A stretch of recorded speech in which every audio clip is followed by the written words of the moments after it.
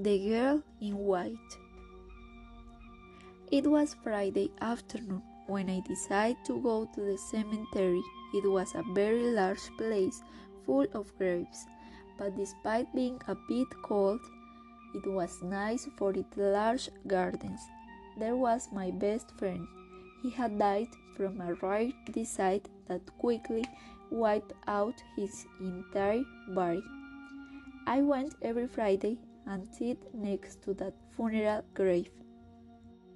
I told him what had happened during the week. I thanked him for always being there, and I was coming home. That Friday was different. It was not that late, but the day got dark early. I was sitting on the grass when my gaze focused on a beautiful girl in front of me, with pale skin and long black hair. She raised her face and our eyes met. Her smile inspired me to approach and speak to her. I introduced myself and she introduced herself. She told me that her name was Emma.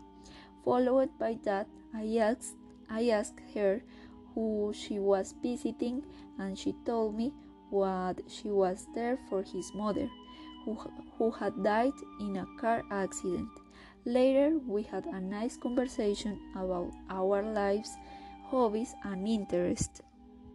We were both attracted to each other, so when we said goodbye, I wanted to ask her out, but she interrupted me and told me that we could continue seeing each other every Friday at 5 in the same place. I thought this proposal was a bit strange, but I agreed. When I got home, I tried to find this girl on social networks, but there was no trace of her. The following Friday, I decided to go to the cemetery, and there she was. We had a long talk again, and so it was about 4 Fridays in a row. I have never felt like this with a girl. Every time I felt more attracted to this beautiful woman. Until the day came, one of the most terrible days of my life. It was Friday when I arrived at the cemetery. She was not there. However, in her mother's grave, there was a man and a little girl. The man looked quite sad, but the girl made a kind gesture. I just waited, thinking that she was late on the way. Suddenly, the girl came up to me and told me that her sister has told her a lot about me. So I immediately assumed who it was. When I asked her where her sister was, the girl made a gesture of terror, but was interrupted by her father, who when saying the situation, approached me and said, "Emma did it again."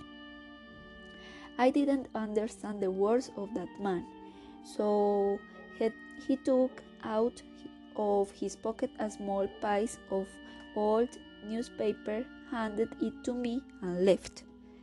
I could see the sadness reflect on his face. When I opened the paper and read what it said, a cold ran through my body. I felt terrified. The title of the paper was a scoop that said, "Mother and daughter were brutally killed by a drunk driver." My eyes reflected even more terror when I saw her face in a small photo in the corner of the newspaper. At that moment, I ran out of the place. Since that day, I have been disturbed by the fact that she is in a different place than this, but still I wait every Friday for the girl in white.